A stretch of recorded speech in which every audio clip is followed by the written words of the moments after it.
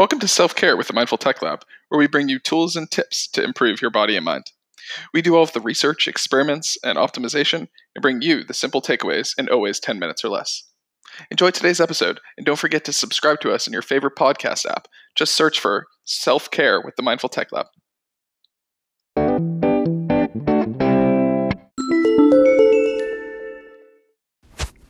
In today's episode, we're going to discuss the number one thing that gets in the way of reaching our goals.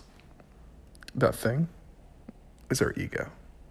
Our ego is responsible for seeking the approval of others and constantly telling us that we may fail.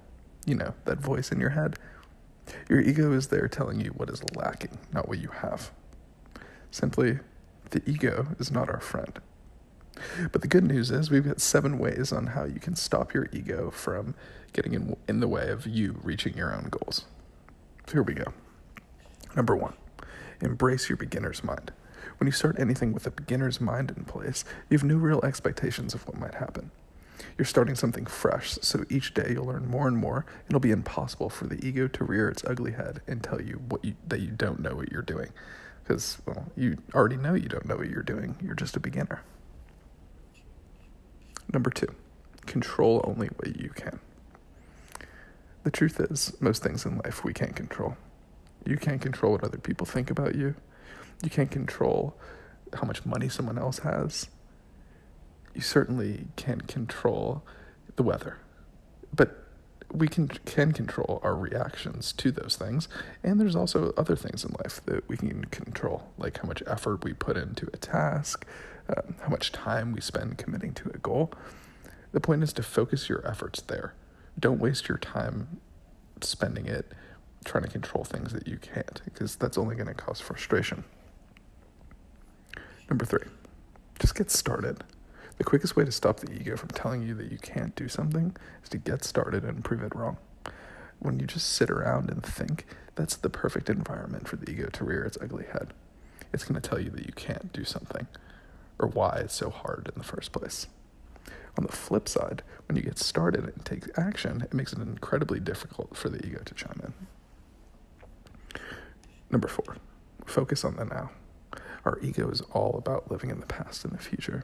It thrives on bringing up the past and telling you, hey, you can't do this. You failed last time, remember? In the future, oh, how are our friends going to react?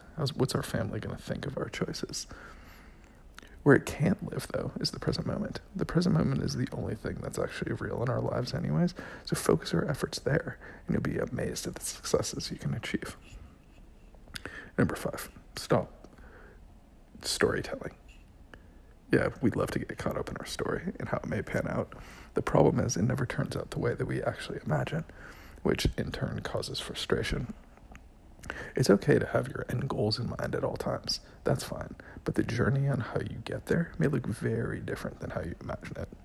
So instead of constantly thinking about your story and how it may pan out, focus on the present moment, not your story, and you'll be more primed to reach your goals. Number 6. Now this one's hard. Stop comparing yourself to others. The ego thrives on looking at what other people have and telling you what you don't have, making you feel inferior. One of the biggest issues that we have when we compare ourselves to others is we look at one aspect of someone's life and we compare it to our entire life. We look at our rich friend and are jealous of what he has, but don't spend any of the time thinking about the problems in other aspects of his life. Trust me, he has them. So instead of spending your time and energy focused on others, put that effort into yourself. If you want to compare yourself to anyone, okay, compare yourself to your previous self. That's the only way you're really going to learn and grow. Number 7, define your purpose. Once you are able to identify your true purpose in life, the ego really starts to fade into the background. That's because you have a North Star you're focusing on, and you know that the hurdles are going to pop up along the way. They always do. But you don't let them get you down, and you certainly don't care what other people will think about your path to fulfillment. So in the end, live your purpose, eliminate your ego.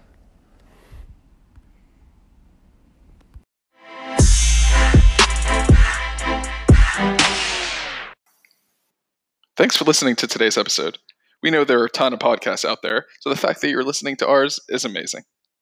Don't forget to join our Facebook group. It's the same name as our podcast, Self-Care with the Mindful Tech Lab, to discuss today's episode and much, much more. Have an awesome day.